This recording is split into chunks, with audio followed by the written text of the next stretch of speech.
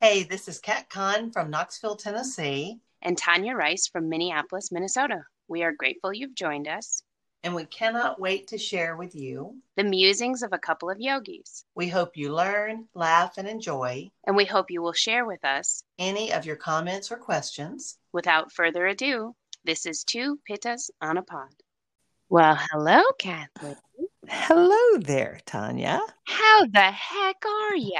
I'm just fabulous. Just fabulous. Trying to get a new iPhone and the 15s just came out and I have an 11, and when the 12s came out because they had such a good camera, Edward gave me a 12 for Christmas that year. Well, they were on back order. So by the time they came in, it was like February and I was like, it's already 6 months past almost. I'll wait until September and get the next one. I've done that every single year. So now I tried to go get the 15 Pro Max and it's on back order until November. And I don't know, but I bet our recordings are going to be amazing when I get a new phone that we can record through. It's going to be fabulous. I bet. What are we recording about today? We are talking about back and balance. So we're talking about, having a strong core, the why you need a strong core, balance in your body, balance in your mind, talking about all this stuff. And who in life has not had a back issue? I don't have a bad back, but I have had a back issue. I've tweaked my back before, 100%. Even if you are not a chronic back pain person, most everybody at some point in time has done something they were like, my back. What I the heck? know. What did I just do? What did I just do? Yeah. One thing that when we have people that come into the studios with back pain, and they'll show us a lot of the things that the physical therapist may have shown them to do, and most of it is centered around creating a strong core to help protect the back, because people want to do crunches all day long, but they forget about the other muscles. They forget about their obliques, they forget about their lats, they forget about all the muscles of the core, and all they think about is wanting six-pack abs, or even if not a six-pack, at least a two-pack, But the abs really has a lot more to do. I mean, seeing your abs has a lot more to do with body fat than your core strength. And so you really want to focus on having a strong core, not just so you can run around on the beach in Hawaii in a thong bikini, but because you want to be able to move through life, without injury. And you can help prevent injury by just having a strong core. That helps reduce our back pain. Having a strong core helps our balance and our stability and improves our posture as we both sit nice and tall. It improves the way that we move, the way we lift our groceries up and put them in the car, the way we lift our grandbabies up, the way we perform athletically. So having a strong core is a very foundational part of having healthy back. Healthy back. And I think that like drives us into like what all is involved. Like, right? You consider that core from basically the top of the pelvic girdle all the way to the base of the skull, really. And what is involved with that is vertebra, ribs, that'd be the bones of the structure. And then you consider all the muscles. You brought up the core muscles in the front, the side, but then also the very important core muscles of the back. And then also disc health, spinal cord protection, the nerves and the ganglia that are trying to feed our organs, our muscles, our arms, our limbs, our extremities, like all of the happenings that are related to the back, which then translate into balance, which is kind of where we wanted to take this conversation of back and balance. But, you think about what's the importance of the bones and the structure. It's really relationship to structure and balance. Like it's what holds us up. Like if it weren't for bones, we'd be squishy, squashy messes, right?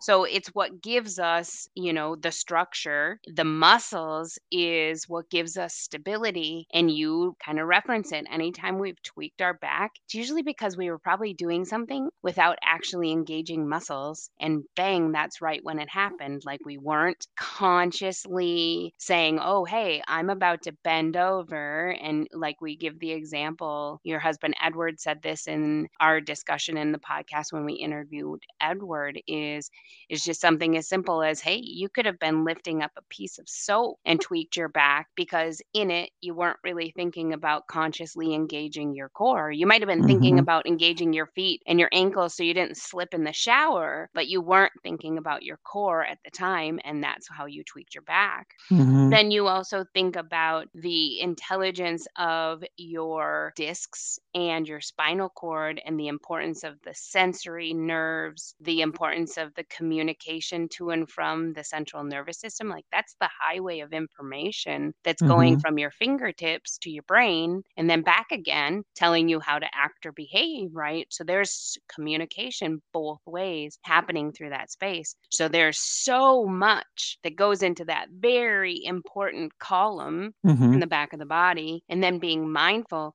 like how does that apply to our lives? And we say balance as a whole, but we're talking not just physical balance, but we're talking mental balance, spiritual balance, like emotional balance. Emotional balance. If you are hurting, you're not going to be successful in a lot of ways, right? Because all your mind can feel is that discomfort. And although you try to be present, there's a part of you that's like, oh my gosh, I hurt right now. Could you just finish what you're saying so I could go take some Advil or put some icy hot on my back, or right? Like it's difficult to be all in when you're suffering back pain.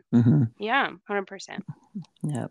The importance of that posterior chain, which when we say posterior chain, we're basically talking about the chain of command that happens between the muscles in that alignment, and how that posterior chain in association with the core is critical for physical balance in yoga. Right? And a lot of times, and in my health coaching intake form, I always ask people how their balance is and if they need help on their balance. And it's been funny to me how so many people will tell me, no, I don't need help with balance, until they really think about it. Because you don't really think about the balance. It never crosses your mind unless you can't balance, but about everything we do includes balancing. Walking includes balancing. Getting out of a chair includes balancing. Tying your shoe, putting on your shoes, putting on your socks from standing. You have to have strong muscles just to keep yourself steady. I mean, you remember your kids when they were learning to walk, they were all over the place. Yeah. I love in yoga to put people in something as simple as mountain pose and have them close their eyes. And I usually have them do something with their hands, but have them close their eyes and feel the way their body feels standing there with their eyes closed. Because when your eyes are open, you can stand very steady. You can stand pretty steady with them closed also, but you're more aware of the shifting in your body. And I find that to be such an incredible exercise to remind people that even when you're standing up, you're still balancing, but you learned and you adapted your muscles so that they were strong enough to keep you steady so that you can do all those things that you do every day, and so you can train balance. And a lot of times, a lot of people, my daughter used to fall up the stairs in high school. She had a double-decker high school, and she has never been a very graceful, balanced person. I hope she's not listening to this episode, but she would agree and laugh. But, a lot of times as people age, they start losing their balance for a lot of different reasons. They could have structural issues. They could have loss of muscle. They could have so many things going on with them that would be a whole nother episode. But there's a lot of things that you can do, and we do it all the time in yoga, but there's a lot of things that you can do that involves exercises that strengthen the muscles that keep us upright. And that really includes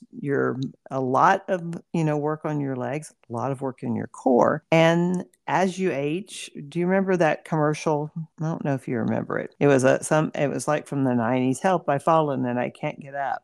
We don't want anyone that ever listens to this episode to be that person. We want you to do, even if you're like, well, I'm 30, I'm not going to fall. It doesn't matter. I have clients that come to me that are really young that struggle with balance. Yeah. So, I have clients who have come to me and they'll be like, I did the most idiotic thing. I tripped and fell and broke my ankle. Or mhm, I can't believe it, but I slipped on the ice and I landed on my elbow and dislocated my shoulder. Or, I mean, we hear it all the time in Minnesota because we have to deal with right. ice and falls. It's common, right? Mhm, And, the importance of, like we were talking about that posterior chain, but there's so many parts to those pieces. Like when we talk about vertebra and bones, the importance in not just yoga balance, but life balance and postural balance is really the importance of stacking those bones to create that alignment ease. And I say ease because when we're fighting against it, it's when we're going to struggle, right? But your body does have natural curves to it. And if we're heating those natural curves and we're finding a nice stacked alignment, it is actually less work for our body than when we're out of alignment with those bones being not stacked mhm, properly, right? Because then we have to compensate for it. Another thing is like you think about like the slumped shoulders and man, my shoulders are so tight. Well, for sure, because they're in this curved formation instead of, a straight formation where everything is equalized. right. And you consider the importance of core, and you and I both talk about this in our class, is we oftentimes and teachers sometimes maybe don't remember to remind people that it's not just about drawing the belly button towards the spine to engage the core, but it's also using those back muscles to hug it all together, right? Mhm, Because both parts of the core, front and back, are critical for balance. And being able to associate the front and the back, right? Using the terms like standing tall or growing tall through the crown of the head, or that description of like pressing the shoulder blades up and in and then drawing the belly button against it so that you're using the intelligence of both, right? Front mhm, and back. So being mindful, if you're teacher or student, to remember when you engage core, you're engaging front and back, not mhm. one or the other. Yeah, and you may try a variety of cues to help your students because it's amazing what will click with one person and what will click with someone else. So if Mhm, you always say one thing, try every once in a while just to give a different cue. mhm. Because it's amazing how people, if you try a different cue, will come up and go, oh my gosh, I finally got that. That made so much sense to me. Oh my gosh, that resonated with me. I've never Hmm. heard that cue before. And now all of a sudden, I like the pose. I used to hate that pose. Yeah, Right. for sure. And then, of course, there's the intelligence of, even though not directly related to core or back, but drishti and the Hmm. importance of drishti to your balance. But I suppose in theory, drishti is relative to your cervical spine because you, in order to have proper engagement of drishti, either need to choose chin parallel or chin lifted or chin tucked in Hmm. order to engage drishti, which therefore means you're using your cervical spine, which is part of the back. So I guess Hmm. it applies. But how important drishti is, not just noticing the importance of whether or not you have applied a drishti, but whether or not once applied, that sensory information is traveling the length of the spinal cord again. And now you're like, oh, yes, I see the wall. I see my focal point. I'm standing strong. I've engaged everything. I'm all in. And now you've applied both core strength, back strength, drishti intelligence, sensory communication up the spinal column. Like it's all Hmm. involved. Some of the things that you can easily do to work on your balance. First off, I love giving people a physical drishti to work on if they're to look at when they are working on their balance. And it can be a spot across the room or on the floor or on the ceiling. I've been challenging most of my people. I don't know if yours in the studio. Most of my people find a spot on the floor or they have some kind of a gemstone or something they stare at on the floor. It's a big difference if you're used to looking at the floor. All of a sudden, you move your drishti up a little bit. It's very different as far as your balance goes. But so using that drishti to focus on when you balance. But even if you're washing dishes at night, stand on one leg, challenge yourself to do more things for your physical balance. You can walk heel toe.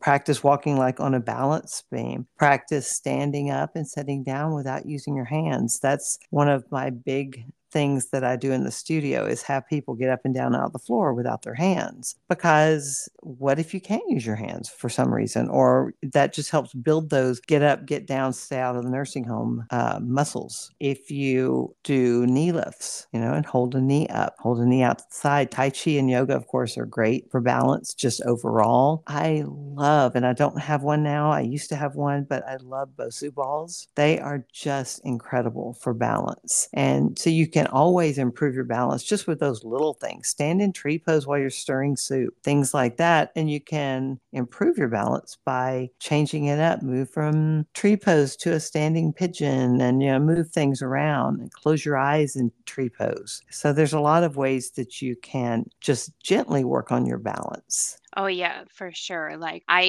always think about, being mindful, like you're wherever you are. Most often we're inclined to shift our weight into one leg or the other anyways. The problem is that when we're shifting our weight into one leg or the other leg, what we're doing is we're trying to take weight out of our feet, but we're not being core centered anymore. Like we do it, like we're standing in line somewhere and we're like, oh, I'm tired on my feet. So we shift our weight to one hip or the other, and we actually take our back out of alignment. So instead, be mindful, like Kat's saying, and saying, okay, well, here's the deal. I want to take weight out of my right foot. So I'm going to stand in tree pose and I'm going to acknowledge, okay, I'm giving my right foot a break, but I have to be core centered so I don't fall out of tree pose. And I need to keep my hip and my spine in alignment so I'm not just jacking my hips. Because a lot of times when we're tired on our feet, we shift the weight into our hips to take pressure out of our feet. What we don't realize is how much damage we then do to our hips and our low back. Yeah. Yeah. But being conscious about it is a fantastic tool for creating stability. And it can be in low doses. Friends, there is absolutely nothing wrong with placing your hand on the wall and strengthening the muscles that are needed to be practicing balance postures. I love doing balance poses at the wall. I find that I can teach students so much more about their body when they actually take the full component of balance out of it and instead are half balancing, where they're training the muscles in the ankle, training the muscles in the knee, or allowing themselves to completely open up because they've taken just a little bit of the fear of the balance out of it and can really get into the whole of the posture and build strength from the ground up. I love it. Yep, I do too. Crazy. Good stuff. Balance and back strength. Do you have any books you want to share? Well, I think that you have a couple of good books within your Baron Baptiste book, but then I also think that there's a great amount of intelligence of the spine in the Yoga Anatomy book, which is the Anatomy of Hatha Yoga book. You and I have talked about this book, but there's like maybe almost 100 pages on the spine in that book, and I love it. There is a wonderful book, and there it is. It's called Foundation by Eric Goodman. It's Redefine Your Core, Conquer Back Pain with Move and Confidence. And I had only heard of this book because one of my yogis struggled with back pain forever, and yoga was helping a lot. But she came in and gave me a copy of this book and said, this book is fabulous. And it's a very good book. But it is again called Foundation, Redefine Your Core, Conquer Back Pain, and Move with Confidence by Eric Goodman. It's a good book. That does sound like a good book. I love it.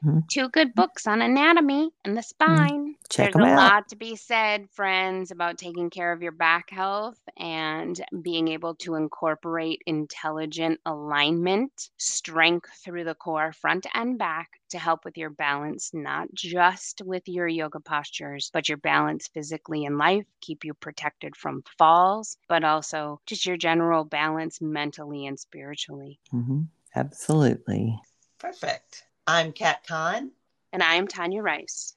And this is Two Pittas on a Pod, signing off. Thank you for listening to Two Pittas on a Pod. We're grateful you joined us. Join us again for more musings of a couple of yogis. We hope you learned, laughed, and enjoyed this podcast. And we hope you will share your comments or questions. Email us at twopittasonapod@gmail.com. And like us on Facebook and Instagram at Two Pittas on a Pod.